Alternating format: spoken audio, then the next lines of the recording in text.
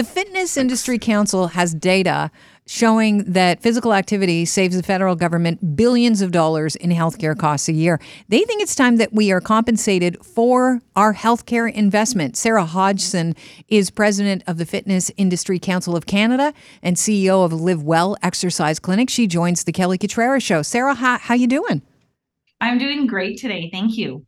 So I understand that you've come up with a plan in response to the World Health Organization. This week, they released the first ever global report on physical activity, warning that more than 500 million people will develop heart disease, obesity, diabetes, and other non-communicable diseases attributed to physical inactivity between 2020 and 2030 if we don't take urgent action to promote the benefits of exercise. So you have a plan. Do tell. Well, and I think that I love how they use that word urgent. And I love how you just cited that. This wasn't about kind of, hey, let's maybe consider this. This is an urgent matter that needs to be dealt with. And we at the Fitness Industry Council of Canada, we actually produced some Canadian data in partnership with Sheffield University. And we worked over the last year to do that using data and stats from Canada to actually show that in Canada, based on our own information, we have actually reduced the prevalence of 2.2 million cases of chronic disease per year through physical activity. And so what does that tell us? It tells us that physical inactivity truly is at pandemic proportions. And we have to take urgent action, meaning we now have the data to show us that exercise is medicine. And we've had this data for over 2 decades. But here in Canada, we have our own data to present to the government that not only have we prevented 2.2 million cases, the fitness industry, so through fitness gyms and fitness activities within fitness facilities, we have contributed to a healthcare cost savings of over $6.2 billion. Wow. And the physical activity of Canadians has contributed to overall healthcare cost savings of over $14 billion. That's incredible, and that's urgent, and that can't be ignored. Yeah, those are amazing stats. And I know that, I have a shirt that says movement is medicine. I think anybody that gets out there understands that is true. Are you concerned about the fact that, the interest rates keep going up, inflation is at an all-time high, and when people look at cutting things, sometimes it's the gym membership that gets cut?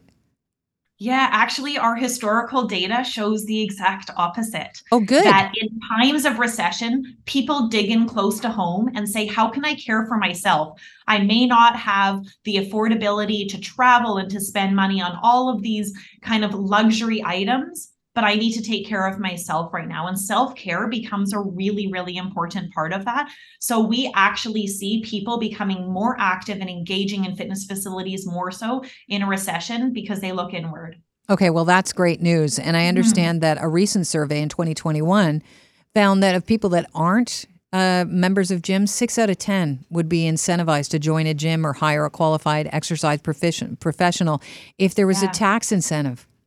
Yeah, and I think this is where we have this incredible data that not only has been produced by Canadian data out of Canada, but now the World Health Organization has global data that supports the data that we produced. And with that data, policy must follow.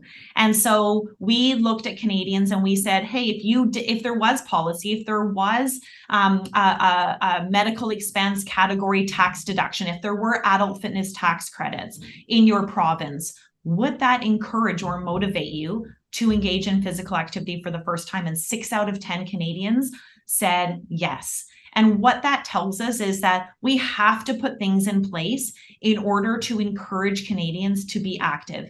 It's not a one size fits all solution, but at a provincial level, we need adult fitness tax credits similar to what Newfoundland has put into place, a $2,000 adult fitness tax credit. And they want to be the fittest province. And I call to action every other Canadian province to say, let's all try to be the fittest province businesses. And in fact, let's try to be the fittest nation.